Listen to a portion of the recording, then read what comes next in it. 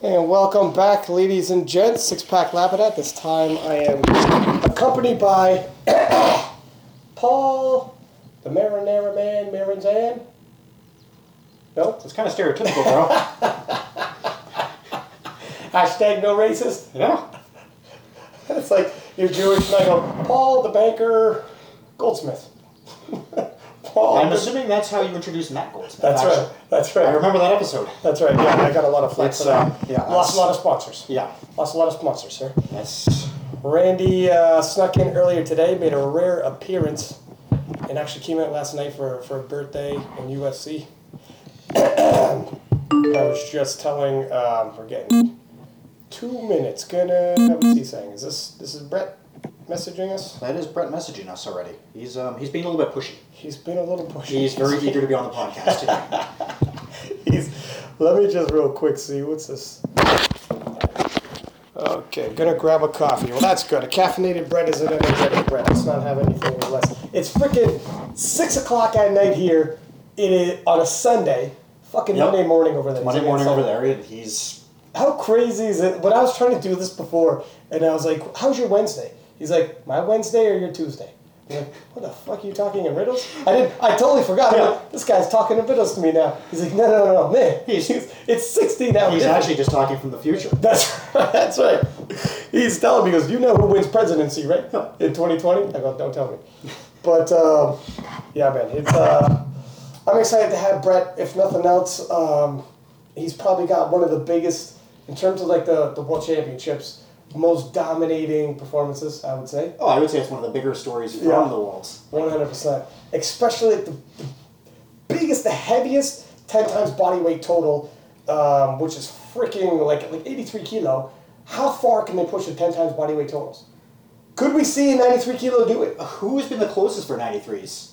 I would have to say Jesse Norris. I was going to say, it's got to be Jesse Norris, and what did he total? And like his peak. Fucking good trivia question. Here's It the thing, Jesse it Norris. was around 2,100 pounds, wasn't it? How old is Jesse Norris? Early 20s? Because he's still like young as shit. 24, 25, somewhere around there. Like Yeah. he's definitely... Like he could pull it off. He's got time. But at some point, you got to think 93 is as heavy as we go for 10 times body weight. Oh yeah, like... If ever we get a point where that super 120 plus is 10 times body weight, this guy's flipping cars, climbing buildings, eating fucking airplanes and helicopters, and we have to shoot him and take him out. Yeah. Yeah, basically you're dealing with King Kong. That's right. Shows up and decides to lift. That's right. Yeah, because at some point, like honestly, maybe even 83 kilos is going to be as far as we can make it in terms of Brett.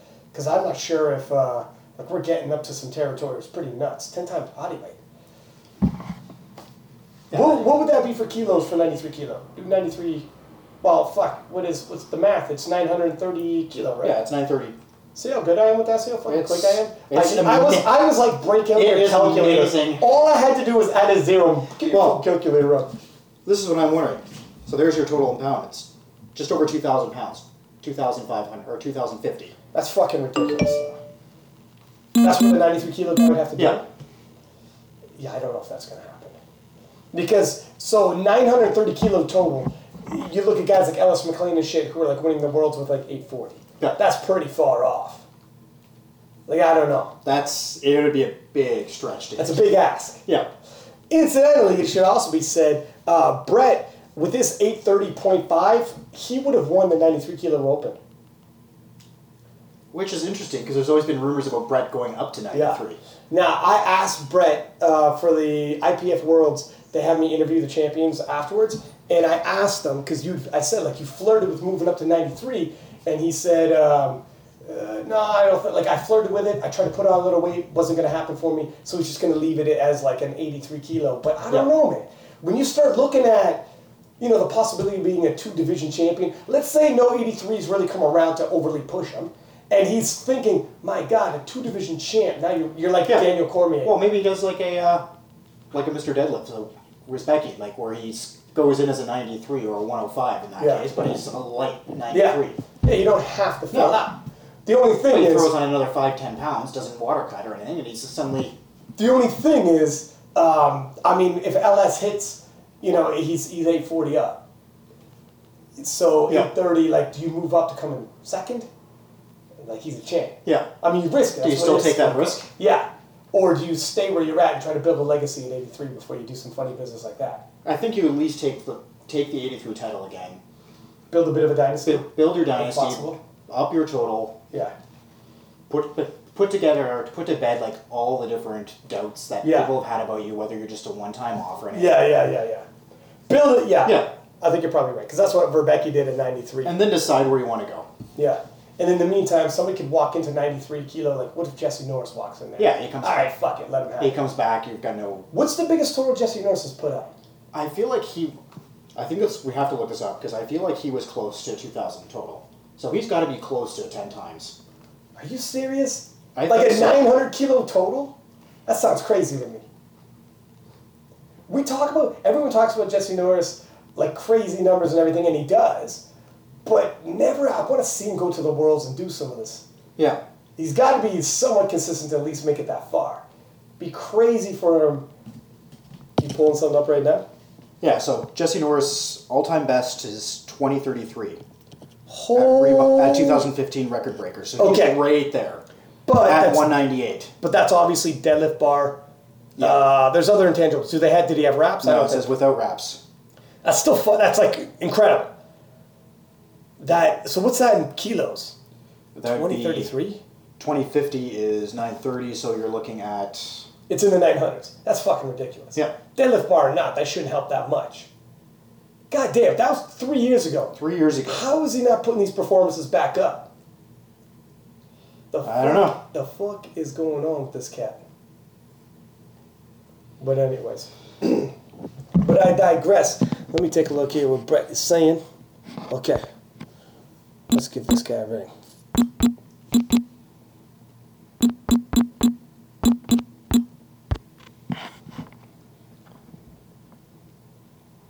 Yoink.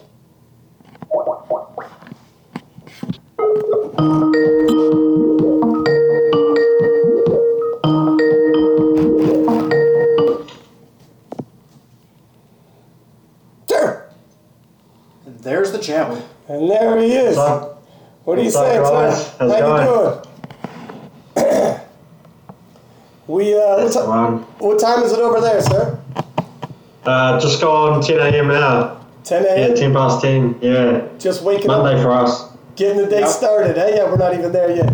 So how you feeling, pretty much, sir? Man. How you feeling? Just finally got back to homeland?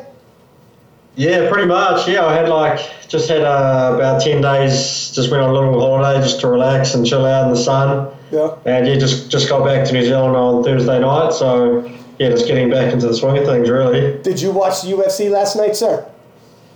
I watched one fight. I didn't actually buy the UFC because when the Holloway card fell off, I was like, I won't bother buying it. So I watched one fight just on a stream and just saw the highlights of the rest. So what do you think about Daniel Cormier being the heavyweight champion of the world? Yeah, I think it's pretty cool. Like he's obviously he's a super good fighter. Yeah.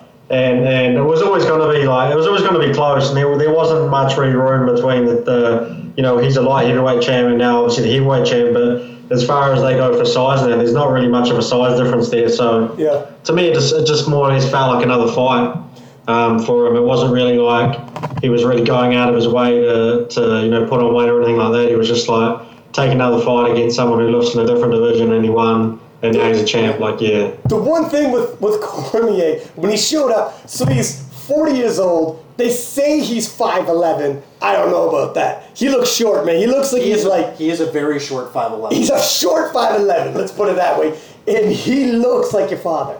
You know what I mean? Like, he looks like his body looks... You could trust your girl around him and you'd be fine. You'd be all right. Yeah, man. Like, he was looking particularly wide around the hips yesterday. He was like 240, 245 or something. Yeah. He was bigger than Stipe, heavier than Stipe. Yeah, he was heavier. If you saw them walking down the beach, you'd be like, look, one of these guys is a world-class athlete. Which one is it? They're all going to look... Stipe's like 6'3", six-pack, it looks like a professional athlete. Yeah. And then you got Cormier walking in there looking like he's fucking working in the back of a goddamn Denny's or something and just kicks the shit out of the guy. He takes his world title. And plus he's 40-year-old man, too. I mean, it's crazy because, like, when you think about the training that he does, like, the calories he must burn, like, because he's a fit guy too. Like Cool Man doesn't really. He's got a good gas tank. He doesn't burn out very quick. So like we obviously know he's got the endurance there. There's obviously a bit of genetics and stuff that plays a role, but it's got to be must be his nutrition or something. His nutrition must be pretty average, and he just overeats a lot. Yeah. So it is. It's interesting because it's true. He goes 5 rounds. Like he has those T-shirts, "Embrace the Grind," and like he's a wrestler who made the Olympics as I think he's ranked highest 4th in the Olympics for wrestling, and like he can go all day. Like the guy's in incredible shape. So how does he get that chubby, man? Well, I mean, 40. Maybe his metabolism just slowed down a little bit. Like there's got to be some. But he's always been like that. Yeah, he's always been like that. Yeah, that is true. Like he's never been a bodied up dude. No. This dude has never been like some dime piece dude. You know what I mean? It works for the guy. Yeah, it clearly works. Or it's just genetics and it's like, hey man, I'm going to be chubby. So here's another thing. He's training like a son of a bitch and coming in that fat. What's he going to look like when he retires?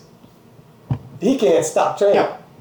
You know what I mean? Yeah. Yeah, definitely. I think he'll obviously change his ways. He'll probably realise he needs to. He can't keep doing what he's doing now. Yeah. To stay healthy, when you're getting into your 40s weighing 250. Did you see Brock Lesnar go into the octagon as well and push him and be like, yeah, I saw that. That guy's bullshit and fuck you. And he was sort of something, I'm coming for you. That should be Yeah. Everyone was complaining about it. They like too much WWE type stuff. Yeah. But I don't know, man. Like, what do you think of Brock Lesnar? Do you think he's a very good fighter? So here's my take. He is legit wrestling. Like in terms of wrestling in the U.S. is like they take it like super competitive. Like they are so big on the wrestling to win like a state championship. My one buddy who was Canadian champion for wrestling, national champion. He went down to the U.S. just to watch like a high school state championship in one of these states where it's big. They had a fucking stadium with like a Jumbotron TV with highlights, people getting interviewed, and he's like, what the shit? Like it's crazy big, yeah, man. Yeah. And then so for Brock to be a Division I national champion in all of their universities and all of their colleges, and they have freak athletes, and they have like 350 million people living in their country.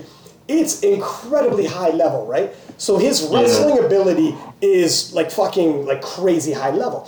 And one year he won, the second year he got a silver medal, so it was no fluke. And then you look at the guys he beat. He legit beat he beat like Randy Couture, beat Frank Mir, beat fucking Heath Herring, beat like Shane Carwin, who's a beast. And like he beat some legit dudes. Mark Hunt. I think he's a dirty fighter. He's dirty as a fucking $3 bill. There's no way this dude is clean. No doubt about that. Yeah. We all know what we're getting when we... Well, especially since he's coming back from the WWE. Yeah, It's foregone conclusion. But, he's a good fighter. But he's also 40, and he's fought once in the last 4 years. And it's kind of like, I don't know. Like, he's jumping the head of the line. Big. He hasn't fought his way back to a title shot. Yeah, he definitely hasn't. And people are saying that like Stipe's just gone on, was it 3 or 4 fight win streak with the belt? Yeah. And then doesn't get an instant rematch like that's pretty like not very good. But with the thing with Daniel Cormier, it's so like almost hypocritical that he'll accept a fight and wants to fight Brock Lesnar after he goes on continuously about John Jones taking PEDs and like shouldn't be able to fight, should be banned, like should never be able to come back in the UFC, blah blah blah blah. But then he's like, I want to fight Brock Lesnar, like Brock, he bailed on go stop throwing and stuff like that. And then I don't know, man. I feel like he's just like one's an excuse, and then he's happy to go fight someone else for some money and stuff like that. But then say he's the greatest of all time because John Jones doesn't count. Like, well then don't go and fight Brock Lesnar then. Like, money talks. I will say, DC, he fought Jones. They were going to fight again, and Jones pissed dirty. And then Jones came back from suspension, and DC was still willing to fight him, even though he came back from suspension. So he did. And he'll fight Jones again. He says he would, but he's not going to wait forever. If Jones is suspended for another 2 years, he's like, fuck it. It is what it is. So he will fight a guy who's been suspended, but he's against it. It's tough because, like, in that sport, it's dirty as shit, man. It's one of those games where it's like, if you don't fight a guy if you were to be like, I'm not going to fight anybody who's pissed dirty or I think is dirty, then you pretty much should retire. You know what I mean? Yeah. It's tough. At the end of the day, as I said, paycheck is going to be way more than worth it for the paycheck is damn nice, for sure. And he's fighting a guy who's 40 years old, fought once in the last 4 years, and he's singing, fuck it, it's a paycheck, and I'm probably going to whoop this guy's ass and look good doing it. Because I think it'll end up like when Kane beat up Brock. What do you think? Yeah, no, I think he'll walk all over him for sure. Yeah. His wrestling's just as good. They're good like in the clinch and stuff like that. Like they'll both be just as good on the ground, whether on the back or on the top. Yeah. And then just as far as striking goes, it's not even a discussion to be had. Yeah, no, that's I 100%. I think you're bang on. I think once they get close, it'll be just like Kane. He lands a couple, and then all of a sudden Brock Lesnar's doing the funky chicken, breakdancing along the octagon, and that'll be that. And he'll collect a huge payday. Talking about like the hype, in terms of like obviously Brock Lesnar brings that hype, comes in there. How do you, it feels like in terms of powerlifting, you seem to always be in these heavily hyped showdowns, and like every time you walk in there, it's a big hype job. Do you like that, or do you think it puts a lot of pressure? Do you think it's needed? I think it's definitely not.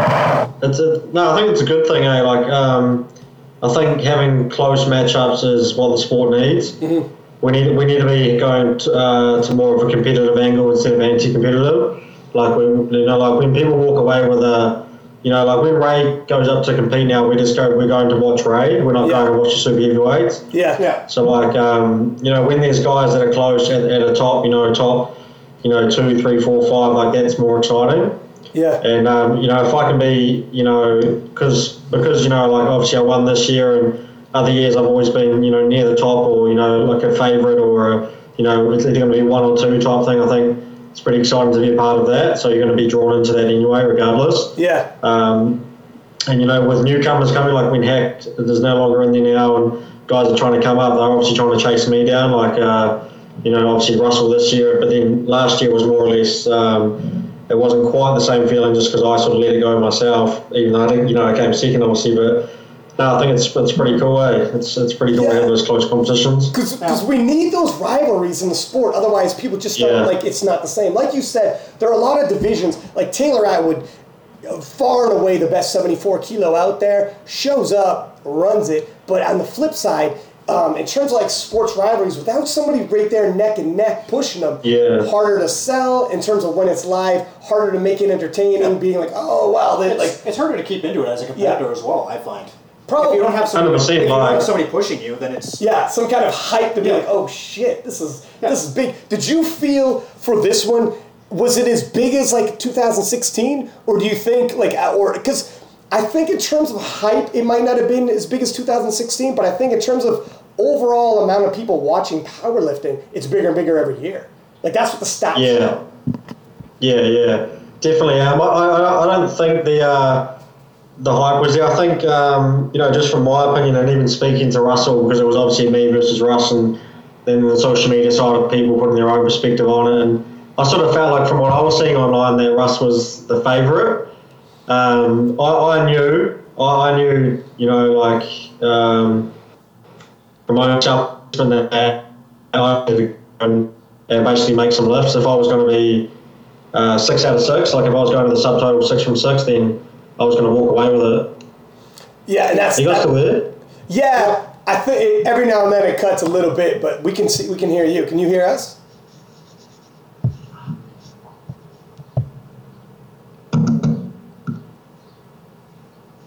I think he's trying to find us right now. Yep.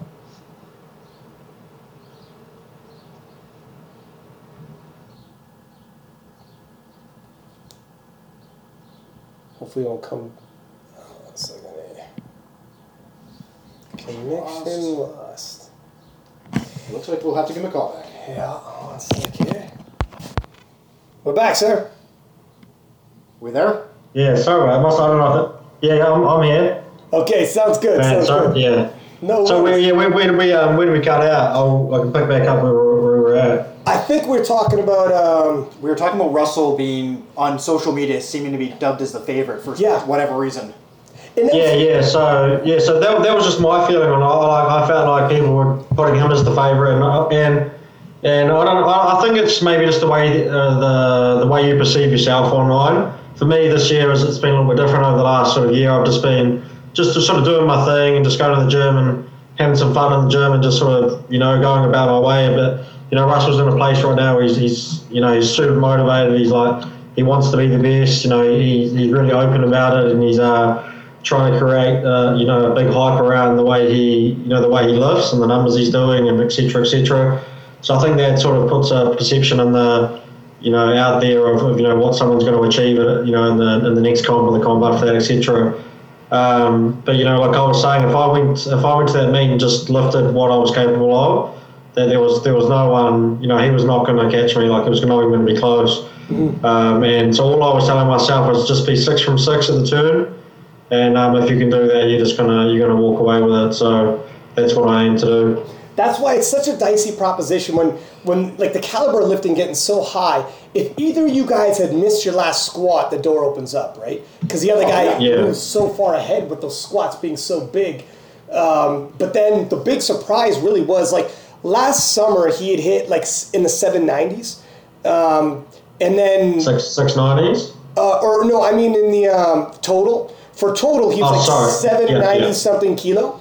And then, so everyone kind of assumed almost a year later, he would be around like into the 800s because he's young and progression-wise. Yeah, so you think, well, this shit's going to be like, this is going to be tight. And again, if you go by his social media posting, like, he was killing. He's putting up huge numbers. He was killing. And then, so when we walk in here for his total, it dropped to the Arnold, but we thought just an off day. Okay, off days happen. And he won't make the same mistakes or the same situation won't play out again. But then at these Worlds, 783, like that's good total. And the guy's strong as shit. Yeah. But it was kind of like, man, we kind of figured he'd be like, I don't think he was ever going to put 830. Like that was probably out of reach, but closer nonetheless. And I think what might have happened, because for sure he's killing it in the gym, but I think maybe what you were saying too is, because he was putting up such big numbers in the gym, do you think it's a possibility he might have peaked early, pushed a little too far because of the hype? Like, does that kind of thing play in, you think? I don't necessarily think it's that. I think there was, just from, because I follow Russell online and stuff and just, look over his videos and whatnot, just like any other powerlifters do. And, he went from a period there, like, where all of his squats looked really marginal. Like, they all looked like they were a little bit high, maybe, like, really borderline. That's just my point of view. And then, like, so his execution wasn't really there.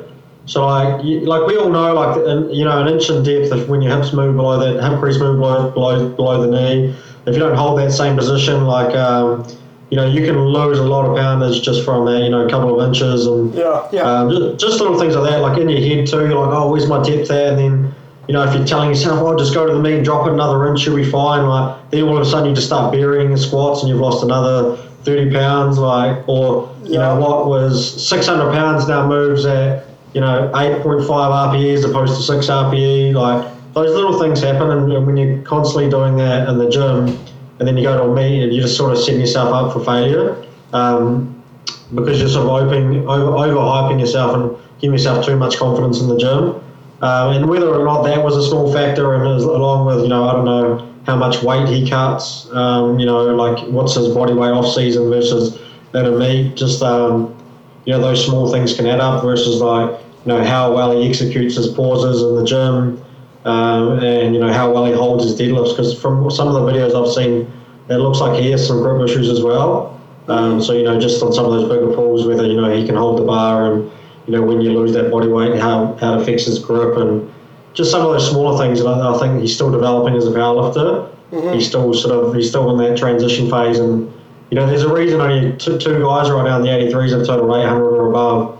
Me and John Hack. It's because it's not easy, and when you get to 790 and 785 and that, like, you can't just expect like, oh, he's going to continue to grow at the same rate he was before, and he's going to be 800, 810, 820, 830. Like, it's, you're going to have those ups and downs, and, I know that he'll obviously learn from it, come back, and, next time he might just completely blow it out of the water at 815, 820, so that's just sort of how it goes sometimes, just learn from some of those small things that you can better yourself with in the gym, day in, day out, and just focus more on the execution as opposed to just the hype and the numbers day to day. Is that so? What do you think the biggest difference for you between this world? Because I asked you on the platform for the IPF interview as well, but what do you think the biggest difference for you was from this year to last year's World Championships? Yeah, definitely not being sick. The week of the meet, being sick coming in the meet was good. Yeah. But yeah, being in a country where I felt comfortable and I had people around me, whereas last time I was quite isolated. I was in an Airbnb in Belarus, and the whole just event was very stressful for me.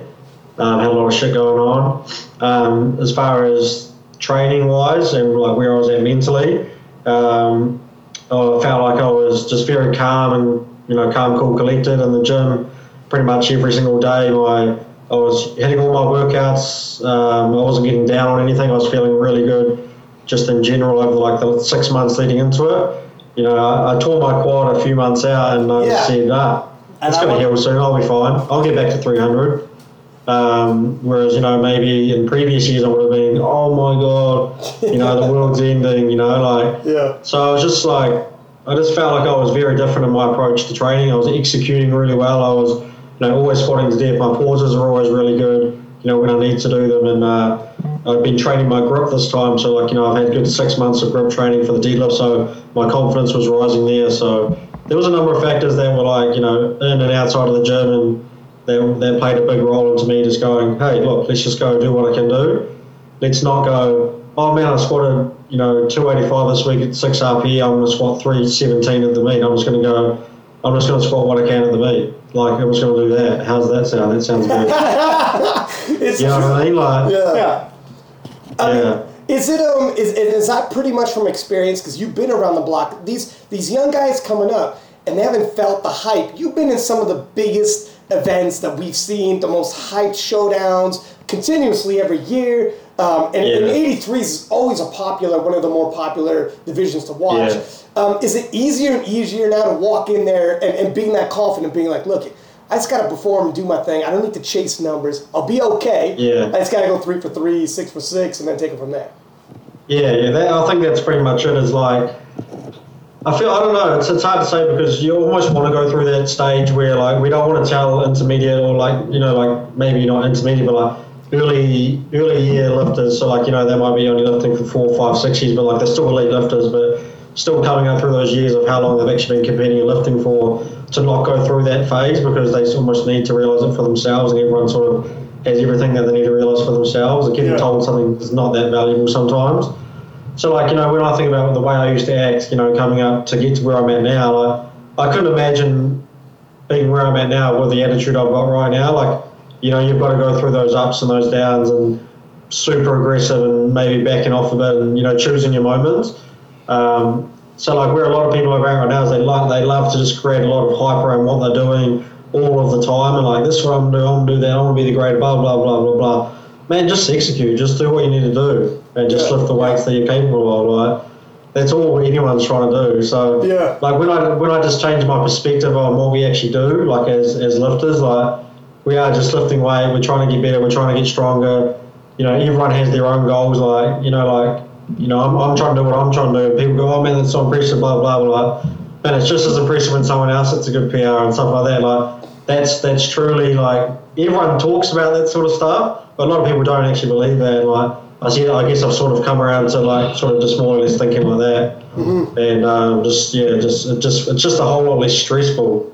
You know what I mean? Yeah, 100%. Oh, 100%. Especially some people, when the hype gets really big, it's like a Conor McGregor, to use another MMA effect. Conor McGregor, the hype gets bigger, and he thrives in it because he doesn't diverge in terms of the training or how he performs. He knows it's going to be the same.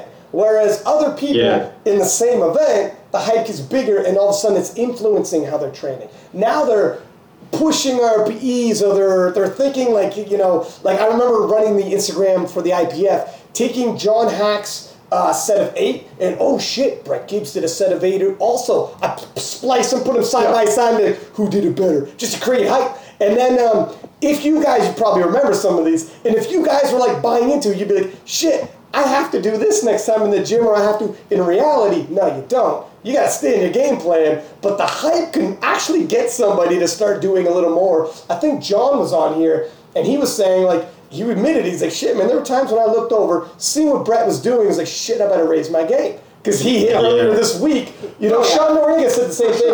When he was going to face off with Russell Orhe as well at Nationals, he's like, fuck, man, I would take a look at what Russell's doing, and it would influence the weights you use in the gym because you think, I'm not pacing. Yeah, and that fucks up your RPE. Well, and you're not taking into account anything like you don't know what he did that day in terms of rest, in terms of food, in terms of last week could have what been he did last week. Remember? So there's a lot. You're just beating yourself up for no reason. Yeah, exactly. And you're getting off.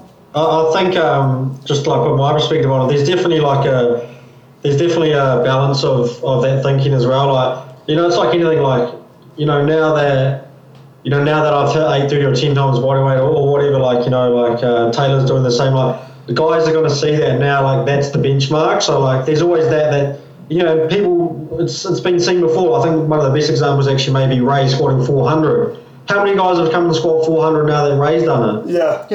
He set the benchmark. Guys are like, shit, that's what I've got to do as a super heavyweight. Oh my god. Yeah. Start training harder. Start just changing that mindset a little bit. Guys can do it, so can I. And they just keep pushing forward. Yeah. So there's that fine balance between not getting too caught up in the right now, but there is a limit there that I need to start pushing towards, and I need to start working hard towards that. So just finding that sweet spot is key, I think. Yeah, I mean it's. For people who don't know, like the 4-minute mile, for a long time, everyone thought nobody was going to run the mile in 4 minutes. And they thought that was a barrier. And that was legit in sports. It was one of the 4 sure barriers we always had was the 4-minute mile. One guy ran, and the people that were running, like fucking all throughout history. This isn't like a new sport. Like people will run as long as we had 2 legs. And the first time somebody broke the 4-minute mile, within a year, 4 more people broke it. And then within 10 years, it was like double digits how many people are breaking the 4-minute mile. All they needed was one fucking guy. And this is like back in the day before like there's major changes in terms of technology and whatnot. This is like we're talking 1930s type deal. So so exactly that. Once people know it's possible, look at this 1,000-pound squat. Everyone's like, this is crazy. Ray hits it. Now he hits it every other week. Like it's a warm-up weight. That's some shit that he just hits, right? So I know exactly what you mean. Have you ever, do you do, when you're watching and you're scouting these guys, like Russell Orhii or whoever it's going to be, have you ever seen what he does in the gym and told yourself, shit, if he's hitting this squat for triples, if I'm going to pace and be battling him out, I need to be around that number as well? Has that ever affected you or yeah? Not today. I wouldn't say I necessarily scout. I definitely don't scout. I follow Russell because he's a great lifter, got an awesome physique. He's I know he's a pretty out there guy with 2 different people for sure. I follow John because we had that showdown. He's a cool guy. We have a chat every now and then. Just follow these guys and you just see them on Instagram feed every now and then. I don't necessarily when a video comes up I get concerned or worried about what they're doing. Yeah. But there's definitely times I'll see them hit some good rep sets. You're like, oh man, I'd love to try that. When the time's right, when that's in my program or that same rep range is around, then that's always a good something good to aim for. Know roughly whereabouts I'm at as far as strength and that same rep range when it comes around. To comparing myself to where we're at. Yeah. That may be something I do, but it's definitely not. I don't walk into the gym and go, Russell hit that 280 for 3. I'm gonna hit 282 for 3 today. And make changes nah, man. It's just it's there. It's not. Yeah, and I think that's with maturity because it's so easy to get caught up in what other people do. And there's so many factors, that could be his RPE 9, you're scheduled for an RPE 7, and all of a sudden you start pushing your RPEs. And that's I'll be honest, I've been powerlifting for 10 years, and I've been in the situation where I ended up just leaving my best in the gym because I'm just pushing that shit too hard, get a little too, I pushed so many RPEs. It almost was just a suggestion after a while. It was not even the plan anymore. You know what I mean? Where you're like, what? Yeah. You almost lose yourself. You're like, what am I? I'm almost just going for numbers, and the RP wasn't even there by the end. It's so easy to get caught up in your own hype as well when you hit something. So you start thinking, okay, I'm going to push it another 5 pounds to see how that goes. And then you start doing... I'm going to push it 10 pounds because that went smooth. And you start doing the math. Well, shit, if I could do this weight, then that means I'll do that on the platform. And it's no, my friend, you're going to end up having the world's best training session in the gym and have shit on the platform. Yeah, you're going to be Peter Rubish. Yeah, stuff like that. So, it is, that's where being a veteran helps out. How long have you been powerlifting, actually? A long time. I've been doing it a long time, but actually in June, so just last month, I think it was the 18th, 2008 was my very first powerlifting comp itself. So just gone over 10 years competing in powerlifting. As far as being in the gym, it'll be a couple of years on top of that before I found the before I found the actual platform. So you were a 10-year veteran, and how old are you? 27. Damn, you're still Wow. young too. Holy smokes, man! So you've been doing it since you were 17 years old. And Yeah, man. so go ahead. I was gonna say, and I remember a video of you training with Dan Green in Raps, I believe. Was that right at the start? Was that right at the start of the powerlifting career? No, that was I was actually attending a World Champs it was in Killeen in Texas. It was the Equip World Champs in 2013. Okay. So the first flight we caught from New Zealand to San Francisco, we was there for a few days, just to chill out before we flew over to Killeen. So I needed to get a couple of training sessions in. I was messaging one of my friends from Australia at the time, and he said, "Oh man, there's a Dan Green trainer." To be honest, I knew a bit about Dan Green. I had no idea where he lived, like we do today. Yeah. And he's like, "Oh, go to Boss to Bosses, Boss Barbell Club. It's over here, blah, blah, blah." So I caught a train. It was like an hour and a half or something out of San Fran, and just showed up at the gym. I messaged him before just to make sure I could come. And Dan and Sparkle were there, got introduced to them. And Dan, he's just like, "Man, go for it, do what you want." He was like training someone else at the time. It's like we're just having chats in between, and he gave me a magazine that he was on the cover of, and Did he sign it for you? He gave you a magazine he's on the cover of. because he had some magazine, like he had a bunch of them because they just came out. He's like, "Keep it. I got like 30 of them." Yeah. Like it was. I think it was one that just came out, so he gave me one of those magazines, and it was just a real cool day. So I was just training there with him. Was pretty cool. Like just before I went off to Killeen. How tall is Dan? I don't know. He must be like 5'11". Is he? Okay. Okay. I was wondering because he. Maybe 5'10". He's just it must be about 5'10", I'd say. 5'10", yeah. Because he is absolutely huge and got like the huge Dan Green is one of those dudes in powerlifting for me who's like that guy who's like almost can't even be real. He looks like he's from a fucking comic book. He looks like he's a cartoon. He looks like he's a cartoon. Yeah. He's like the super coolest dude. Like everybody, the way he carries himself and like on Instagram, he follows nobody. Yeah. Nobody. It's so badass. But yet everybody follows him and knows him. I'm like, fuck, man, I can never pull that off. No. If I follow nobody, there's only one guy that can pull it off, and it's Dan Green. Yeah, exactly. Yeah. Like, there's something about Dan Green, and we need him back. He's been injured for a while, though, right? Yeah. And it seems like he keeps like toying with the idea of a comeback. Like he keeps hitting these huge weights again. Well, a 905 conventional pull in the with wraps, but still, that's ridiculous. Yeah. No, he's a strong dude, man. It's cool. He actually remembers you too. I walked past. I was at the Arnold one year. This in America must have been like 2015 or 16 or something. And walked past and he recognised me. We just had a bit of a chat and grabbed a photo and stuff like that. So no shit. He's awesome, man. He's a cool dude. There's a reason why guys like him. Yeah, like you just said. Yeah, it's even watching him talk and stuff in his interviews and in his seminars, he's got that charisma about him. Have you noticed, like when you walk around now, do people recognize you? Especially in New Zealand. What's it like when you came home after the World Championships? Oh no, man! It's just everything as usual. Going to the gym again. Everyone says congratulations, all the usual sort of stuff, and you're just back to your business, man. But yeah. So no parade, no parades, no call from the president.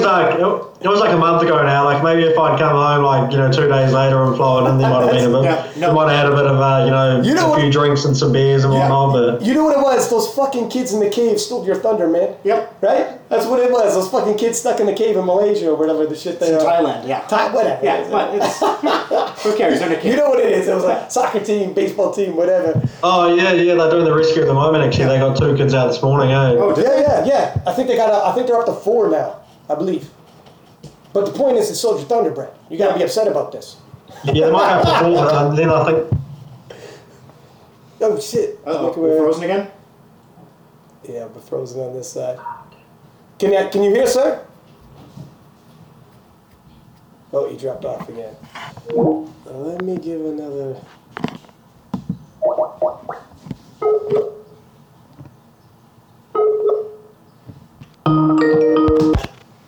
We're back. Oh, Okay, sir. Sorry about that. No worries. This always happens with that Wi-Fi over in New Zealand. It's still... It is what it is. It is what it is. So, another question I wanted to ask you while I was on the topic, and Cormier was a good segue for you. Cormier went up, took the title. I know you probably heard, like, LS, he didn't have the greatest day. Like, he was also had a rough day himself. But 820 total. You had 830.5. It's not often the guy below out totals a weight class up. It's kind of enticing. Now, LS previously has hit 840, so it's one of those, shit, do I move up? But if you did, how crazy would it be to add another weight class world championship to your resume? Does it intrigue you? Do you think about it? Or are you thinking, right now I want to keep building a dynasty in 83? Yeah, it's funny that happened that way, that the 93 or the 83s beat the 93s. That's actually something I always wanted to do. Because I knew I was going to be in 83s for a while, and I was like, shit, man, I want to be so good that I beat the 93s total. Like, that would be awesome. And there was a 93 kilo junior that totaled 830 from Sweden, going 6 from 9. So he's a super good lifter, heaps of potential. But like I was telling you in the after interview, I think where my body weight's at, and I've done a comp at 93. So last year I competed at 87 kilo, just eating usual, didn't have to cut weight. And, the no nothing was 86.8, so I was on the low end of 87, or top end of 86. And I lifted really well. I totaled 832.5, pretty comfortably, going 8 from 9. Should have hit 840 just if I got my last deadlift. So there's definitely some room for improvement. And that was really just training like usual. I can try forcefully put on weight to, hopefully, put a lot more on my squat and squat and bench. And we all know deadlift's always going to be pretty similar. So there's definitely an option there for it eventually. But I feel like right now, the way my body weight's sort of holding, and I've always wanted to be leaner as opposed to fluffier, so I'm always going to be more hesitant to go, no man, it's stay a bit lean. I want the abs showing a little bit at least, You don't want to look like Daniel Cormier. I was supposed to say, you don't want to pull the full Daniel Cormier. You show up, look like a soggy piece of cereal, but it's it's hard. The day I'm cutting for 93s, I'll be looking like Cormier. You're cutting, and it's a tough, rough cut. You make 93 by the skin of your teeth. You make 93 people. God damn, Brett. Wow. Yeah. What happened, eh? So at this stage, I feel like I've got still a lot more potential to knock out some even bigger numbers. It was a couple of years ago I was talking about hitting 850 in the 83s, so I've got to 830 now, and I feel like, just looking back on that performance, and, had it not been a world championships, if it was just an expo type meet where there was no competition, wasn't worried about building a total, I could have definitely been, more aggressive with some of the attempts. Mm-hmm. So, there's no reason why I can't walk away and look back in a couple of years and go, achieve that 850 or that, even 860 and 83. There's no reason why I can't do that. Yeah. So, And the huge milestone of being the heaviest 10 times kilo or 10 times body weight total is huge as well. You don't want to risk throwing that away. In terms of your story, so when you're commentating, okay, I always do I build up guys for showdowns, number one. But then someone starts pulling away, like you started pulling away by the time the deadlifts. The story changed from you versus Russell, and it turned into you chasing history for that 10 times kilo body weight, or 10 times body weight in terms of your total. So, you have these little milestones you can still hit, and they're exciting for people as well. And it looked like all the lifts looked so smooth. Like your last deadlift looked like you had something on it. Your last deadlift looked like there was still an opener. Yeah, it looked so smooth. Were you shocked with how the weights were moving for you that day? Not really. For me, the biggest challenge for the day was the squat, because not only was I coming off a torn quad, so I just gotten back into. I had one training block, and then I had my peak block. So I hadn't dealt with a lot of weight. The biggest squat I did was the week prior was 285, and it moved good. It was that was pretty good. Yeah. It was around 8 RPE or whatever. But previous the year before, I hit 302.5 at 8.5. Yeah. So even though I knew I obviously didn't do anything last year, I squatted 300 high. I was okay, I haven't handled the heavier weight yet, but I know I've got the strength there for it, but now I've just got to go and like just execute. So it was always a little bit of a, I wasn't as confident, but I also wasn't unconfident, but I wasn't as confident just because I hadn't had the period of weight on my back for the last, three blocks of training. So go I was ahead. going to say, did you change up anything with your squats going into this? Because I know previously, like, there's been other meets where you've had some issues with depth and that, but this is probably the best your squats ever looked in a meet. Yeah, no. It was, it was funny. This was good coaching by Angus. So Angus is one of the New Zealand guys, and like people say, for me, it doesn't feel like I've had any issues with depth because when I think about when I go back, the last squat I missed on depth was years and years ago. But then Angus was like, "No, it wasn't. It was 300 kilos last year at Worlds," and I was like, "Damn, it was too." it's like post-traumatic stress. You block that out. You're like, what? Yeah. So, but like that was the only example I can think about that I've missed a squat on depth, and then I go back to at the Arnold's was in 2016 where I missed 2 on depth, and like it was from there that I made big changes. I went back to a small heel, and then I had no issues with depth until I missed that 300, and that was a bit of a mental thing. It was the first time only 300 in com. The World Champs third attempt. I'd already won the squat. Like it was so like that was just more of a bit of an error. Whereas like now I feel like depth's really good. Like I'm always on point. I'm always training to depth. So I've got no issues with that. But yeah, I didn't make any other changes as far as technique or anything's concerned. I was just confident in my execution and I did it. So it was good. So you changed from heels to flats? That was a while ago. I just went to a low heel, from flats. That was in 2016.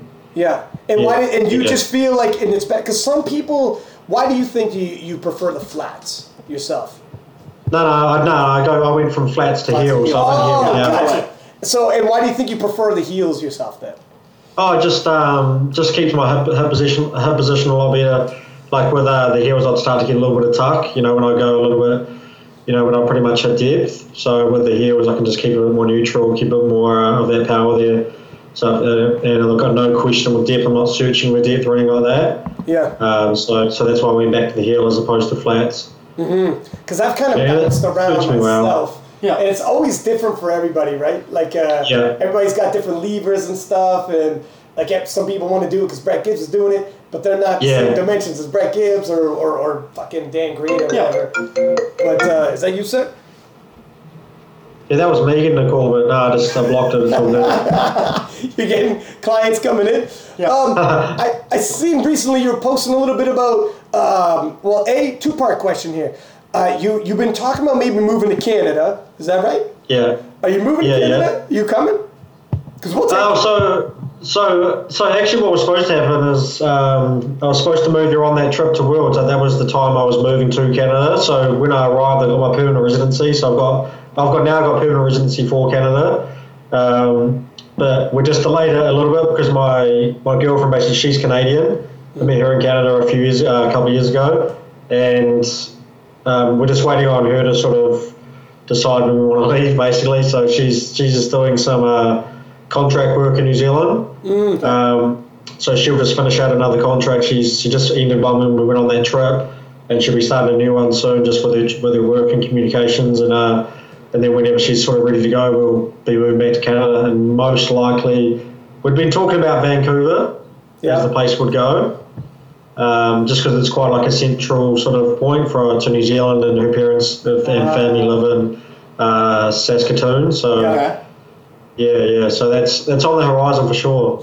And so what's the deal with being able to represent Canada at the Worlds, and do you know how long you have to wait, or how long you have to be, what's the procedure there, do you know? It'll be, basically, I'd have to be living there, so even though I've got the permanent residency, I've actually got to be a resident pretty much. I've got to reside there. I'd have to join the CPU, and then it'd be just like you guys do, you'd have to attend your provincials, you'd have to go to your next one, and then you'd have to go to nationals. And then from there, once you've done the nationals, then you can just do provincials and nationals as, the local one, and then so I think it's provincials or whatever. Yep. Yeah. And then go to nationals. So I'd have to do that basically to be able to live for Canada. So I think Yeah, I'd have to move over and make sure I time the move right, that I can have the first comp to go to nationals and then get on to the Worlds team from there, provided I win nationals, because, you guys are quite competitive as far as filling up a team. Mm-hmm. So you actually, you have to go to nationals and you have to win to earn your right to lift. I can't just go, hey man, look, I took late 30 last year. Chuck it on that thing.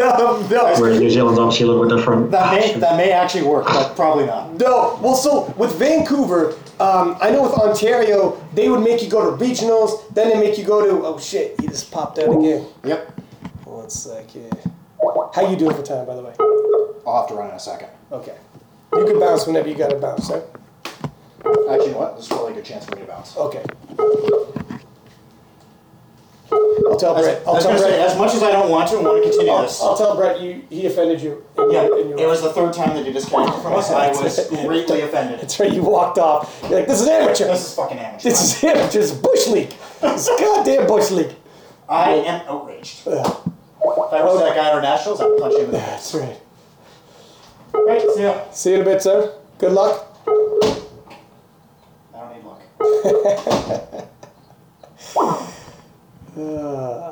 Jesus. Okay, sir. Well, man. Yeah, so as I was saying, pretty much I've just have to kind of qualify like usual, like you guys would, to make the team. Yeah, because I think in British Columbia, where Vancouver's at, I think it's a lot easier. In Ontario, so each province makes it like a little bit different, right? It's a little convoluted here. So in Ontario... Yeah, Ontario's the hardest, I know. Yeah, I've got a couple of clients in Ontario, and one of them had to go to the Easterns to make it to nationals, and it was just like, dude, like Easterns is in like a few weeks. It's in Nova Scotia, and he was like, I can't afford to go to that and then go over to nationals as well after that. So we couldn't make it work. Whereas in BC it was like, as long as you've done the local one, then you go straight to nationals. So it's, I don't know, man. Like it's tough, It's tough for some people. Yeah.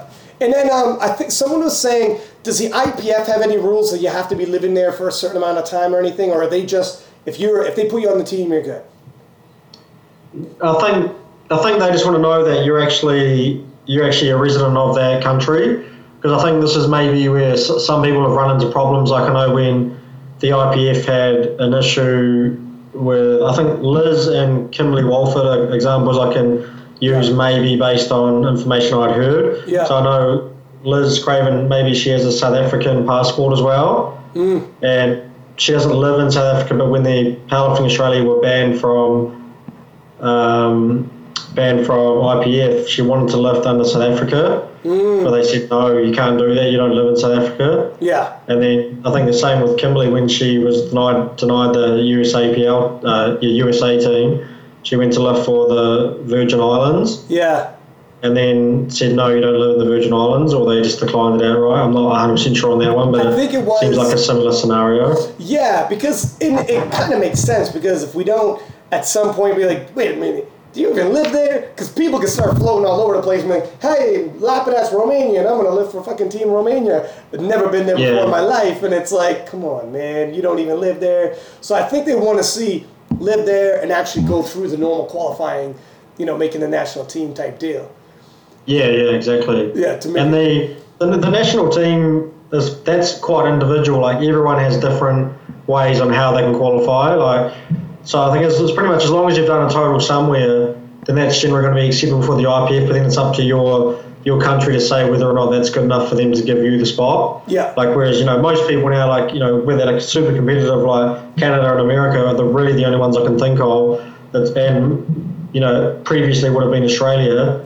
Those are the countries where, you have to go to nationals and you have to win your weight class and you got to get nominated from that. They're going to pick the team based on those results. Mm-hmm. Whereas a lot of countries that don't fill out teams, they can be pretty flexible in the way that they want to choose their team to go to Worlds, Mm-hmm. Yeah. No, Canada, 100%. We always have a full team, and it'll be, I don't think, there's going to be nobody there who's going to be able to push you that I can think of, but at the very least, you'll show up at nationals, and it's live streamed, blah, blah, blah, full commentary, the whole nine as well. So, yeah, man, I watch it all. Yeah, I watched it all last year, and probably watch it all again this year. Yeah. So Is New Zealand, I think there was something coming up. You had been posting your story. Is New Zealand possibly leaving the IPF, or is there going to a vote or something? What's the current status of that? Do you know? Yeah, so basically it's going to a vote. So we've got the AGM at Nationals, which is August 25th. So on the Friday prior to the Nationals, there's a vote going down at the AGM. You have to be there in present. You can't vote online. So basically, what the remit to the rules are for the New Zealand, the way that we follow, or our principles are basically, or whatever you want to call it. The rule changes. The New Zealand Powerlifting Federation will follow the rules of World Powerlifting Organisation, or whatever it is, the one that Robert Wilkes has just created. Yeah. So they'll follow the rules of that, and they'll be affiliated to that, and they'll roll out the IPF. So the IPF will no longer be affiliated to the IPF. Is pretty much what the rule changes. We're going to be affiliated to this World Powerlifting Organisation, and so to get that changed, there has to be a 2/3. So 66% of the votes have to come through in favour of the change. So it's not a 1-to-1 thing. So that goes to vote. Yeah, like I said, on August 25th, and we find out, what's going to happen, and that'll be effective as of 1st of January 2019. So it's not effective immediately, but essentially it might as well be, because And then they probably, I'm assuming, if they left, a new federation would pop up, take its place to be an IPF affiliate. I'd say that's probably what would happen, because that's essentially what Powerlifting Australia, the Australian Powerlifting Union, have done in Australia. So same scenario, when the Powerlifting Australia were kicked out of IPF, Australian Powerlifting Union was created, and they were they were there at this year's Worlds, competing. So it just means some more work for someone else to do, and they're going to have to create another federation, more divide, and I've definitely got my opinion on that.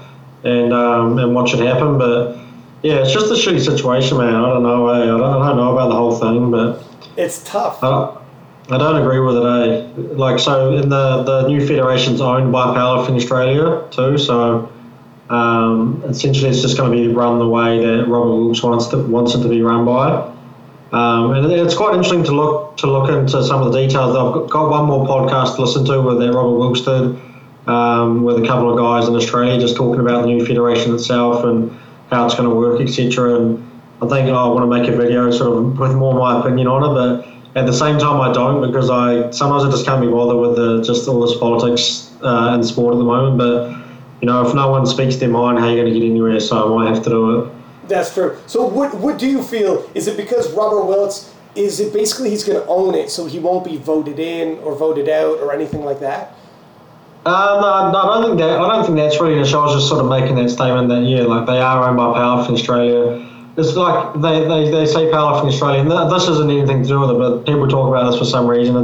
They say Powerlifting Australia is a company that's owned by Robert Wilkes, who's the CEO, who can't be voted out. But then apparently it's owned by the members, so it's just like any other affiliate. But Robert Wilkes is just a guarantor, a personal guarantee or something on the company itself, or something like that. But I don't really think that plays too much of a role, but it's sort of maybe just some clarification around there how that really works, because looking at the Australian companies list, it looks like just a standard company, so I don't really know the legalities around that, so it's sort of a bit hard to comment on that. So we just need some real clarification and evidence of how the company's actually structured. I think it would be good just to clarify everyone talking about that. Just because, if it did come to when people wanted to vote Robert Wilkes off, they should be able to do that. And that's not just Robert Wilkes, but I mean, because he's in that chair at the moment, the CEO, owner of the company, the guarantor, whatever, if he wants to be voted out by the members because they own it essentially, we just need to make sure that can actually happen, I guess. I think that the New Zealand Powerlifting should stay with the IPF. I don't believe that, starting a new federation is going to help. Like, it's just more divide again. There's going to be absolutely no competition in the new federation. Apparently they're having a world champs this year or next year, and it's just it's going to be laughable, looking at probably the competition level that's going to be there, and again more people call themselves world champs, world record holders, etc. New weight classes they've changed, so there's 8 women, 8 male weight classes. which I don't know if you've seen the weight classes, Yeah. but they're completely different. You've Yeah. seen them, yeah. Yeah. They've got masters. Masters start at 35 to 39, and then 40 to 45 or 44. They go in 5-year increments from 35, I think. Which again, I think is just completely anti-competitive. Again, we've got guys like, we've had guys like Dave Ricks, even like say someone like, Liz Craven, Marissa maybe, like people that are in like the masters class that are winning opens, or even in the top 5. I don't think there's a reason that. Sport isn't fair. Sport's not meant to be fair. Like, you have a peak and you can be the best in the world then, but after that, like, you sort of fade away. Like, that's just how things happen. So they're just making things more and more fair, if that is a fair comment. You know what I mean? Like, we don't need to just include everyone so everyone can be the best or top in their class. So we don't need to keep doing that. Yeah, watered down type deal. Yeah, making it less competitive. So again, like, everything just I think with those changes, I don't think they're necessarily good changes at all. Mm-hmm. So I saw just one of the other rules that was like, no t-shirt for women, which I think is completely fine. That's a good rule. I don't know why that's not already in the IPF, but whatever. And the other one was. What was that? There was one other rule, Fuck. I'm not entirely sure. You popped up a couple more that I already did know about. I knew about the age, the weight classes change, age groups change. Hey, okay. Yeah, so, I knew about some of those other ones that you had mentioned, but I'm not sure about the other rules. But I know what you mean in terms of, like, watering down, because sometimes we get people messaging, like King of the Lift, saying, hey, can I get a repost? And they'll give me, like, first they start for the credentials. I'm a world champion, blah, blah, blah. But it's a federation where it's like untested, 100 kilo, and his total is like 750. It's like, shit, man, you're not a real world champion, man. Like whatever world championships you supposedly won. So it's especially, I think the untested division is a little different because they don't really have one real world championships. Right now it's kind of like the U.S. Open, and that's the biggest one, right? The world championships now. But in terms of like if you're going to be in the tested, before the IPF went raw, there was a bit of a divide because if you were IPF, you had to do gear, and some people just were not going to lift in equipment. But now that the IPF is classic division, if you want to go tested, like there's really not too many other places you can go. Like our sport isn't big enough to accompany it, and some of these other world federations coming out. I think some people might have their heart in the right place and be like, look, I want to see some change or be the change I want to see or whatever the shit. But like you're saying, the more likely route that's going to happen, you leave the IPF, you go for this other fed, you're probably just going to fade away. And that's it. People just will stop knowing who you are. Yeah, well, let's have a quick chat about this thing. So I'll give you some more insight from my point of view. Okay, so I don't know if you've read the minutes from the IPF meeting when they kicked Powerlifting Australia out and Gastan's letter to the executive board. I think I read it a while ago. Was this out a long time ago?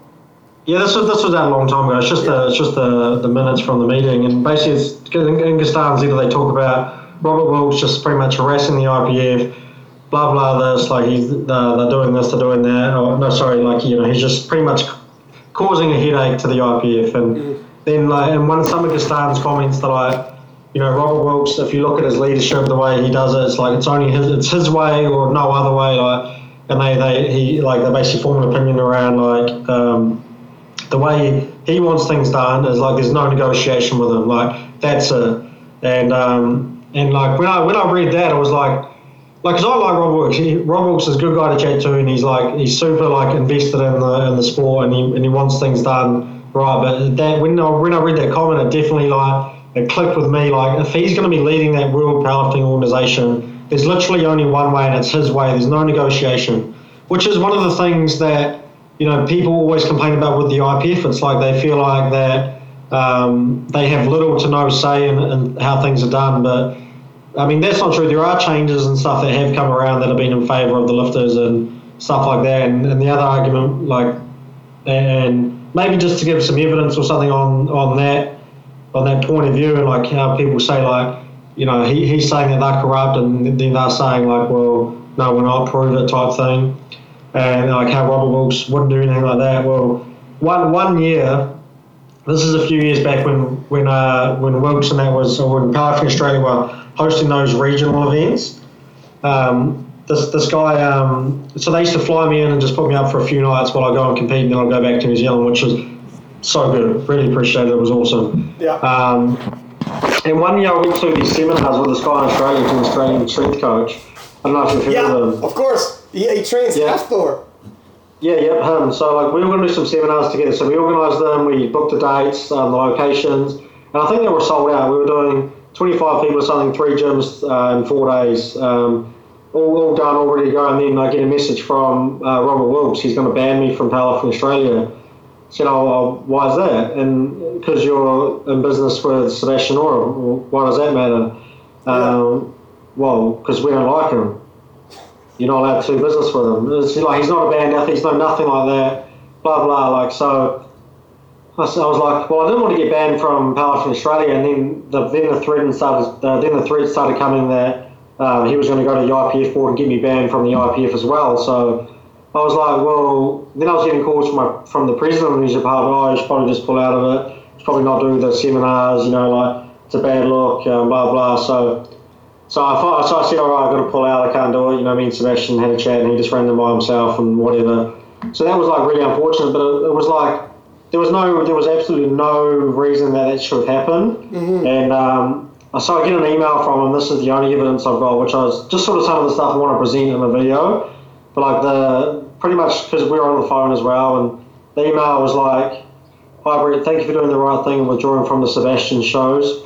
As predicted, the Expo people are right onto the situation. They rang me today and confirmed they want nothing to do with Sebastian or those connected with him." So to me, like what he was saying in that email, what he did say is that the guys from the Expo who are hosting Powerlifting Australia do the events were saying that if you have any of your lifters in there that is associated with Sebastian, then we're going to can the whole thing. So he didn't want that to happen. So to me, that shows like the position of power. Like he was happy to go, okay, I'm going to ban you. I'll try to get you banned from the IPF if you do these. And so we'll kick you out because someone else sort of didn't see the same view. Do you know what I'm saying? Like he bullied me to a point that, that I couldn't do this. I couldn't do some business with someone else. And so how's that going to affect it when all these other decisions come into play? I know, for example, he didn't like someone that tried to sign up to Powerlifting Australia. So they signed up, and he automatically just refunded their money. You're not allowed to join the federation for no reason like that. You can't do that. You can't run something like that just because you don't like someone. Yeah. He assumed that they were on drugs or something like that. But it's like innocent until proven guilty, man, not the other way around. Like if someone's on drugs, go test them, and if they fail, then that's it. And I don't know. I wouldn't want to. And maybe just one other example, so more members can sort of see some. I think they have a whereabouts list. So it's just when you sign up, you're just say where you train, the hours you usually train. But generally those things, for athletes that aren't on the actual WADA protocol, they're not actually, they don't have to be at that location. It's just just the general whereabouts. This is what I normally do. So apparently ASADA, so the Australian Doping Commission, showed up to the gym, but she trained at another gym that day. And so you get a few warnings if you're going to be somewhere else, you should probably just update it, or if you change gyms, you just need to update it, and you get a few warnings. But that's generally only if you have to be there, and if you don't have to be there, then there's no warning, there's no nothing, because you don't have to be there. It's just you just move on. So ASADA didn't offer any ban, but Powerlifting Australia just banned her straight away for 6 months, I think it was, just a flat outright ban, no warning, no nothing, just a flat ban. And I was just thinking, and then maybe some other examples is gyms you can train. So for example, when I went to Australia, I wasn't even allowed to train at Sebastian's gym or gyms that weren't associated to Powerlifting Australia, unless they were just a commercial gym or something. But none of those were more powerlifting private gyms. So I was just thinking New Zealanders wouldn't gel well with that. We wouldn't. We want to go train with whoever we want. We want to conduct business with whoever we want, And if when it comes time to lift, we just want to go lift in the federation we want. That's generally with tested lifters. Yeah. So I don't think New Zealanders would gel well with that sort of that demand, sort of that pressure put around from if you feel one step out of place, not that your foot's out of place, but we're going to ban you and all that that's threatening, that sort of behaviour. I don't think we gel well with that, and that's why I don't think it's probably a good idea to get involved in the with him being the leader, the sole leader.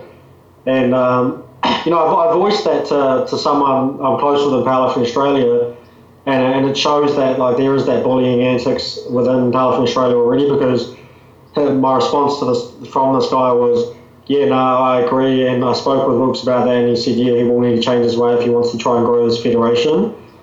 So you can already, if someone's saying that and he's already admitted that, then you know that there's something wrong with the way things are being run right now, as opposed to trying to grow something bigger. But you can't base something on what someone's saying that they're going to do. You can only base them on their actions up to this date. And so you know what I'm saying? It's all well and good to say, I'm going to run a federation based like this, that's run on this, that's for the members, that there's no lies, there's no deception. But if you've already been doing all those things, then we're going to base you on that, not based on what you're saying you're going to do. And that's just the way I see it.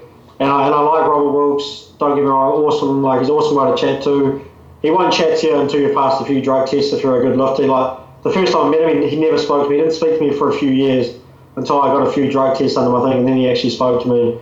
But yeah, I like him as a guy and what he does. But as far as being directly under his say-so, that's nothing I want to be a part of, and I don't think New Zealanders would want to be a part of as well. And the other thing that they got rid of was the drug testing, the approved list. So they got rid of the approved list just to stop, just got to be under the specs of whatnot, of the belts and the singlets, etc.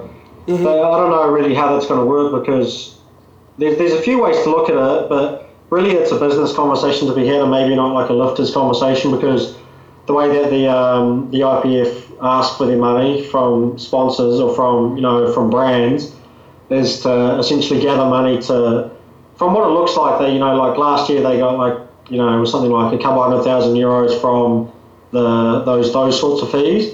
But in drug testing alone, it looked like they paid €190,000 just in drug testing. So where's the money going to come from to perform the drug testing required if you're not going to be getting those fees? And so I did more a bit of a post on, is it expensive to be a powerlifter? And really at the end of the day, if you want to be a great powerlifter, you're going to pay those costs no matter what. But the general assumption or the general consensus from what I got based on my post was to get the approved gear list to lift in the meets you want to lift at, that's generally a pretty low expense. In my opinion, and from the opinions I was seeing based on my Instagram comments, so I don't necessarily think that that's a huge deal. I think the people that disagree with the money that the sponsors are paying, it's more or less from a morals point of view, not necessarily from that they're having to fork out and pay for it. It's well shit, why is the brand paying €50,000 for 3 or 4 years approved gear list type thing? But those companies are making millions anyway, so it doesn't matter too much there. It can just rule out the smaller businesses and the medium-sized businesses, but at the same time I can see them trying to monopolise the top just so they have a few brands and so that a platform looks similar all the time, as opposed to just being multiple brands, more stuff to check. So there's definitely a conversation to be had around that, but I don't think it's a conversation that needs to be had around it's going to grow the sport, because I don't simply think that having no approved list is going to grow the sport at all.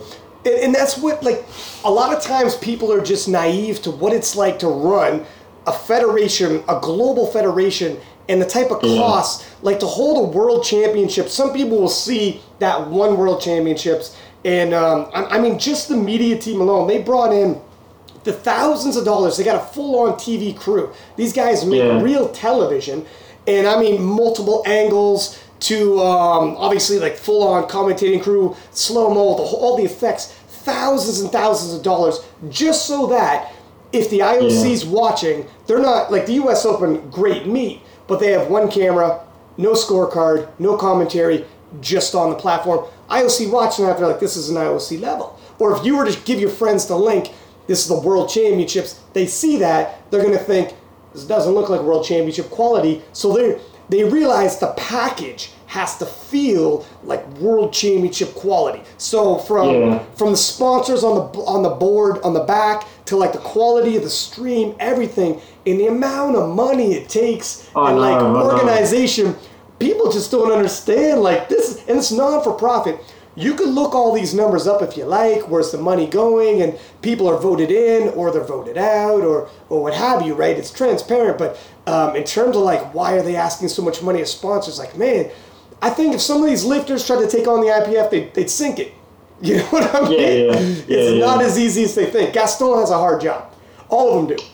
It's funny because like there's so many conversations to be had around the money side of things, and like if you're talking about looking up the IPF expenses, like that's just the company expenses, I guess, like the IPF itself.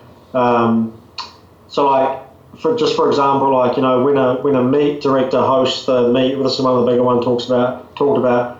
That's essentially not run through the IPF account, so we don't actually know the figures around those. Mm-hmm. So like we don't know if a meet director's walking away. Like some people say a meet director walks away with $100,000. Where are all these expenses going? Like this guy's getting that. Like so for me, the I don't really know like how it would work, but like or how it needs to work, but just more openness around it, like everything. Like it's easy to say because it doesn't run through the accounts. The IPF don't essentially have to give any information on that because it's nothing to do with them at the end of the day. Mm-hmm.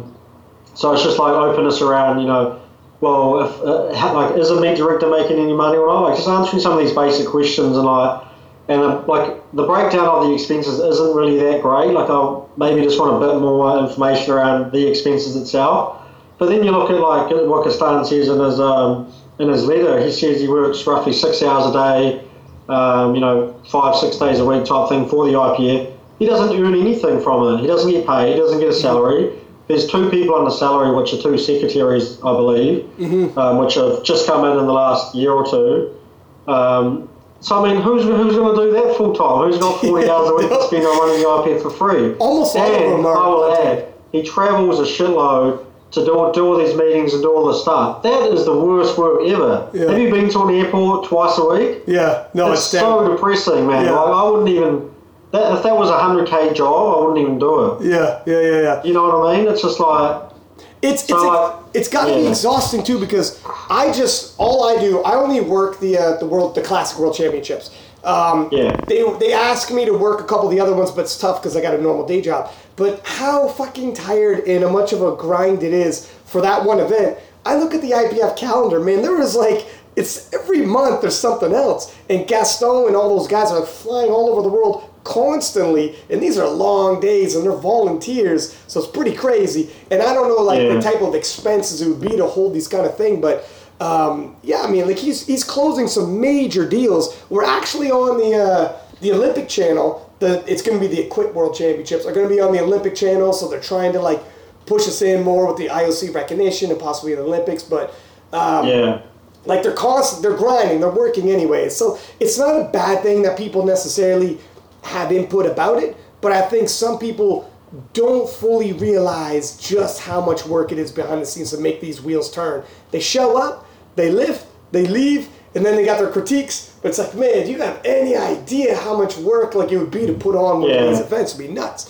And in terms of like meet directors making money, maybe they do, maybe they don't, I don't know. But it would be fucking huge to try to put on a World Championships, man. It would suck. Like I would never want to do that. I would need like a full-on team, the stress that would be behind it. I don't know how much, I would have to crunch the numbers in terms of expenses and how much they make. But it's pretty intense, that's for sure. If they're making money, they're working hard to earn that money, that's for sure. Yeah, and I fully agree, man. I don't know, like, that's why I think there's just so many ways to look at it, and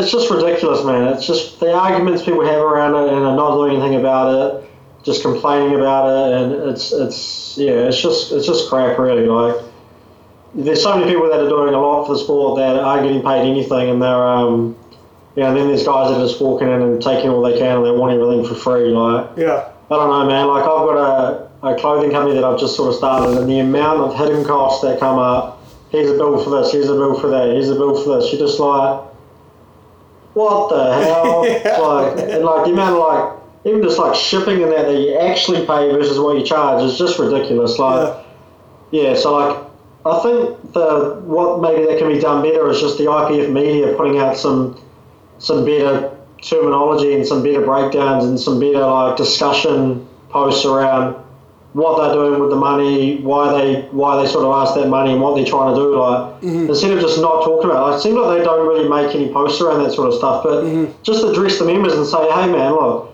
there's a reason that we only want a few sponsors on board and that we make it super expensive for other guys that are trying to come in that aren't really up and coming brands, because I've seen some emails and like rationale around why they do that. You know, it's like, you wouldn't want 20 brands in there and like a brand comes in and can only afford it for a couple of years, all of a sudden they're gone and people are left with this gear and they can't use it anymore because their company couldn't afford it. And, you know, they want big brands on there. They're going to be there to build long-term relationships with a brand that if people buy that brand, they know that they can use it in 10 years on the same platform. And like, you know, like there's probably good reason, but they just need to have a real conversation and give us their point of view on why they're doing it. Because we can all put like our own point of view on the way things should be done, but if that doesn't equal their point of view, then of course the numbers aren't going to seem realistic or legit or appropriate. But if we go, this is why they're trying to do it, like, oh, okay, well that's why the prices are like that. You know, like maybe just some conversation around that. And you're on the media team, maybe you should send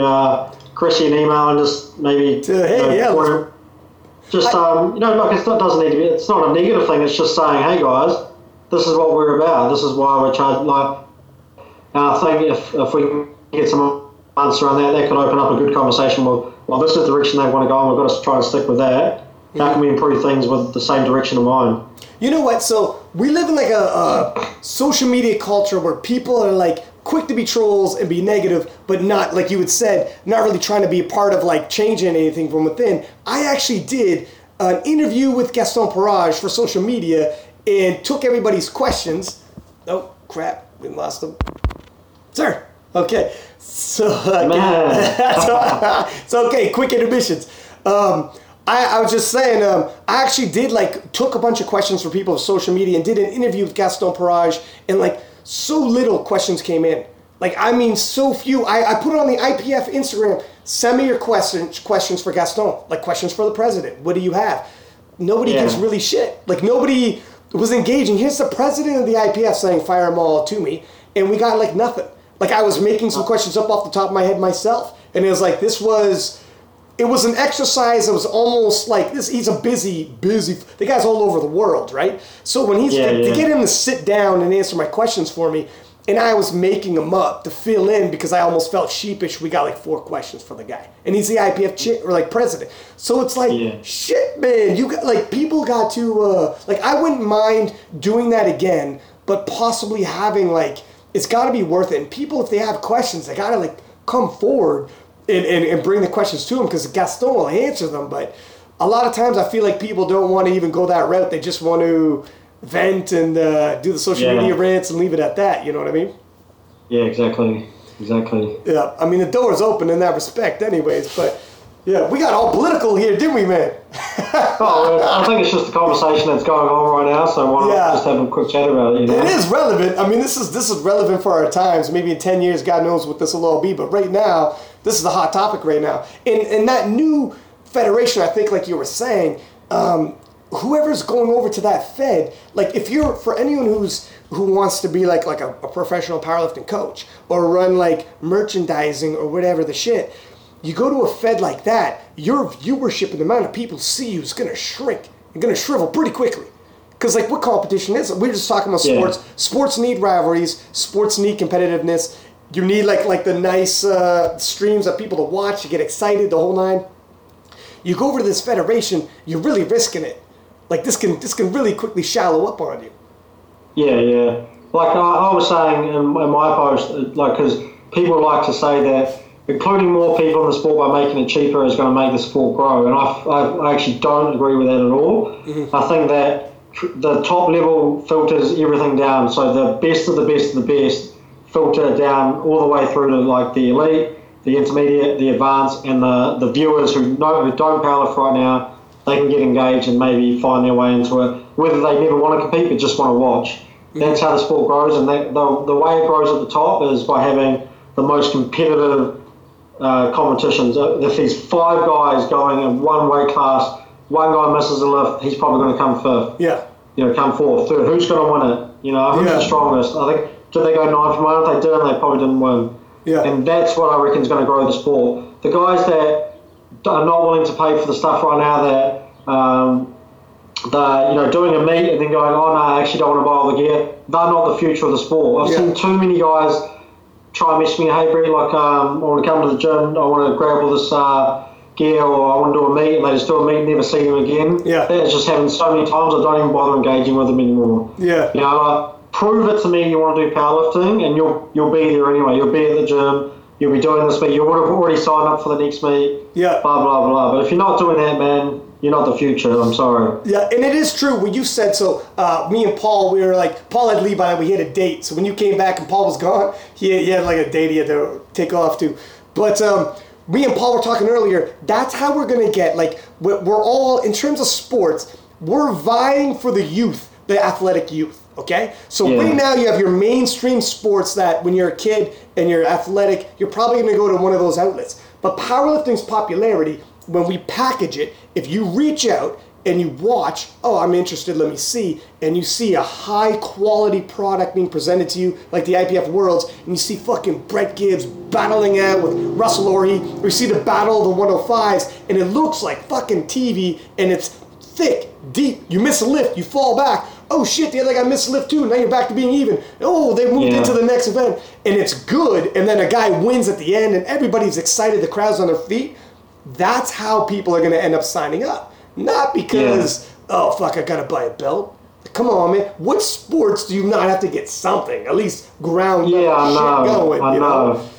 Yeah, but people try to use that, they try like say like the argument with it is like, well, they've already got a pair of sleeves, they've already got a belt, they've already got this, but it's not up here for proof, so they've got to buy some more stuff. It's like, no way, man, that's crap. Don't give me that stuff. If they're not that keen, they're not that keen, they're not the future. They're going to be gone in 2 years at most, like, So that's my argument, that's my view on it. Am I saying that we shouldn't help our guys that can't afford the gear and that? Absolutely not. I give away so much stuff. Just like I'm sure, like if you get any old stuff, you just give it to someone down in the gym. Like everyone does that. Yeah. And if you're not doing that, I don't know what's wrong with you, man. Like you don't just leave shit hoarding around or whatever, Like you're just like, hey man, take that. If you need to do it, you can borrow this. If you need to do the comp, just borrow this. Yeah. Like that's how I got into the sport. My first singlet that I ever wore was like, oh my god, it was so terrible. But like, I just borrowed it for someone else. I didn't care. I knew I was going to get my own one eventually. Like, same here. I had to borrow my buddy's singlet. He's a weight class up from me. Like it was all loose and all fucking awkward and shit. But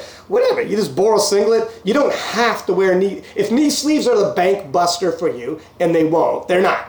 These are the same people who drop $150 on booze on the weekend, be like, I can't afford knee sleeves, get the fuck out of here. First off. But let's say, man, you don't need knee sleeves. You don't need wrist wraps if you're just starting out. If it's those dudes just starting out, you borrow a belt and borrow a singlet and you're done. That's it. Yeah. That's it. That's easy. Yeah. You know what I mean? And if you get serious, you're like, I like it, then buy 10 less beers on the weekend and grab some fucking knee sleeves. You know what I mean? Wrist wraps. Man. It's not hard. That's just my way of thinking. And I think the way maybe we can make it better is just the way around how IPF Worlds is selected. Like if Canada's deep, if USA's deep, man, we need to send more lifters than 8 in the open team. 8 each side. Like we need to send 20. There's like USAPL Nationals is going to be this year. Like there's going to be Sean there. There's going to be Russell there. Like they'll probably get the top 2. Like Russell might not even have a spot next year at Worlds. Yeah, it's nuts. And like Sean is looking pretty damn good. And the way he's been performing, I think I think he's going to take Russell out. Yeah, Sean. And people on Instagram are talking about how Russell's going to come back and beat me next year. Well, he needs to get through Sean first. Yeah, it's tough. It's tough. I mean, Sean hit a 785, and he's young.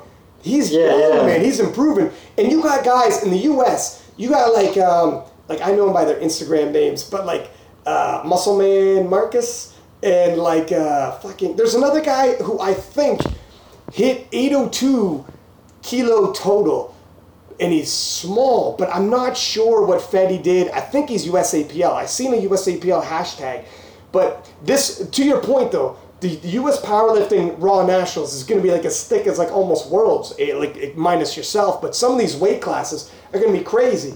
Now the only problem with if they allow them to field a team of like 5 people a weight class, then it becomes, does the rest of the world field less, or do we keep it?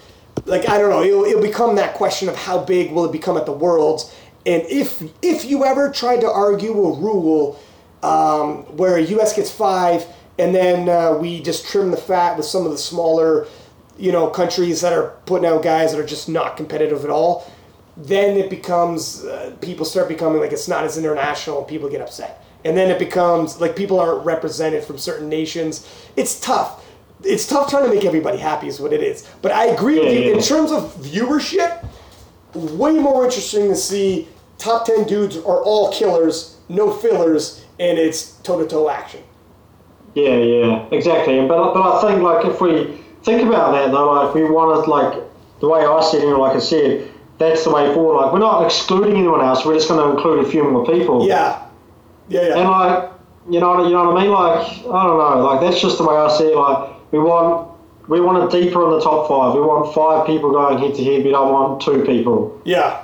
Or not. So if we can do that more across the board, then that's a win-win. Like, if the guys that, aren't, like, they're going there from a country who's not really developed, they're not very strong at all, like, yeah, they should be able to go, but they're not going to be competitive anyway. Yeah. If they come 5th because only one person was able to show up from America versus them coming 10th because 5 people came. Yeah. Too bad in my opinion. We want to see the best of the best at the World Champs, and it shouldn't be solely dictated on just where you were born. Yeah. Yeah. You know what I mean? If you're born in the U.S., good luck. It's like the Jamaicans winning, like, or there's like 3 people in the 100-meter final or whatever. Like, if they come 1st, 2nd, 3rd, man, that's just because Jamaicans are so good at running. Yeah, for sure. Like, I don't know. Like, I just want to see it more competitive at the top. Slightly changed. Weightlifters are able to go based on a different scoring system that doesn't allow just the national team to be picked off of their own nationals, and one person gets a spot. Like, if someone else is going to an expo or someone pulls out a good performance somewhere and they're just as good, they should be able to go and lift for their country as well. But for me, from my personal view, we're so individual. I go there to, for me, it feels like to represent myself and lift for my family and my friends and that, not necessarily my country, because we're so, no one gives a shit about powerlifting. Like the news media, like, and I know that's part of a sport growing, but like they still talk about, they have to describe the sport so much in the paper, they don't even understand it themselves, the news reporters. So like, I don't want to talk to them. Yeah. No, it's true. They like, whenever someone hears you're a powerlifter, they think it's you're going for the Olympics? It's like, nah, it's Olympic lifting. Or they think you're a bodybuilder. Some people, I told them at a powerlifting competition, come up and be like, is that why you look so tanned? I'm like, what the fuck does that mean? Sure, that's right. I'm fucking tan for my powerlifting competition. Yeah, so I ignore all of those conversations now. So I just like try to stay away, and I only try to talk powerlifting back to the powerlifters. And like I said, if we can grow a more competitive top end, then I think there's probably going to be some more viewership and more understanding of it. Mm-hmm. Yeah, I mean, it's kind of different with. Did you see Rondell Hunt take the 105s in the juniors? Yeah. Which was crazy. He put up a total actually bigger than the fellas in the open, which doesn't happen very often. And he said when he came home to Trinidad and Tobago, which is like 1 million people, fucking 3 mainstream media people were at the airport. Like, he got off and there was like a crowd of people. 3 mainstream media were like, can we get you for an interview, please, sir? And he's like in studio, and I was like, what the shit? Yeah. He's got sponsors and stuff, and they want him to like come talk to schools and shit. This dude could like run for president and probably win by a landslide. It's crazy, man. How some nations just like totally grab a hold of him. Whereas in the U.S., it's like if you're a powerlifting champion, U.S. has got fucking every star in every sport. They don't give a shit. Like, well, Yeah, that's great, exactly, but yeah. whatever. There's so many major league sports over there that, it doesn't mean nothing. You get lost in the shuffle. But it is growing a little bit. How many people live in New Zealand? About 4 million. No shit. So the mainstream media ask for interviews when you show up? Just a couple of small ones, yeah. They're like, I haven't done them. Really? You're like, whatever. I got a KOTL podcast. To be honest, man, I'm not interested in speaking to the media about it. I've done it before, and they just don't understand. You just end up I'm not one to I don't know. I just don't enjoy speaking to someone about something that they just don't even care about. The only reason they want to talk to you is because they might have heard you world champion or something. Yeah. They don't understand tests. They don't understand. They don't have to. Yeah. I'm not saying that they have to, but I'm just saying I'm not interested. Yeah. For both parties, you're like, let's save each other some time. You go write about the kids in the fucking cave, man. Yeah, exactly. There's better things to talk about probably in your paper, whatever. That's right. Well, listen, man, we've had you on for like an hour and a half. I feel like we're going to have you on again sometime because we can easily run this shit. I feel like every time a big topic comes, we could have you on. Thank you very much. Is there anybody you want to thank while you're on here? No, not really, man. The people that I thank, they definitely get a message from me, and they know who they are for sure. You've been one of them. Thanks for your help with the IPF Worlds, and it was a shame to not see you on the platform this year like last year, but it is what it is. I'm sure you'll be back next year. I will, sir. But yeah, everyone knows where they're at, and thanks for having me on, man. It's been awesome. No problem. And if people want to reach out to you to get a hold of you for coaching or anything like that? They can just go to my website, BrettGibbsPowerlifting.com. There we go. Yeah, and just send me a contact through there, or you can sign up right away, or do whatever you want. Just get in contact with me through there. Sounds good, my friend. Talk to you later. Thanks for coming on. Sweet, bro. Thanks for that. See you, buddy. Later. Good interview. Shit, man. I was not expecting. So sometimes we get interviews where we talk about like their history, their past, their story. How'd you feel walking into a meet? Do you get nervous and get kind of like we did with Luke Richardson? You kind of get a little more behind them and CC Holcomb. Some of these, or Screamer Manuel. I mean, he's coming back to me right now, but this was a little different because sometimes the conversation just leads where it leads, and we end up getting into some of the stuff. I mean, these are issues that I think lifters all over start bringing up and talking about. And it just, like Brett said, these were some of the hot topics of the day. Brett's obviously an IPF guy, and I'm obviously an IPF guy being on the IPF media team. But it is important to hear, even if you don't fully agree with someone else's opinions, who might be anti-IPF or some of the policies, you got to hear them out. Otherwise, how you ever going to improve or at least take this into consideration? And I mean, I think they do. But that was a pretty good interview. Too bad Paul had to leave. My man had a date. And hopefully he's dressed to the nines. Hopefully it goes well for him. But anyways, hopefully you liked the interview.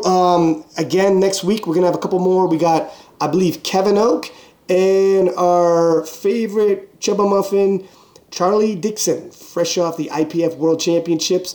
And I also got a message from Stan Efferding, IFBB Pro and former world champion and absolute gorilla, who we might do a little conversation as well about some of his past with both sports and his new vertical diet that everybody's talking about. So more to come, everybody. Thank you for all the messages and all the positive messages and comments, shares, and likes. Keep it coming and give us high ratings. Until next time, Six Pack Lapidat tuning out. 6 up.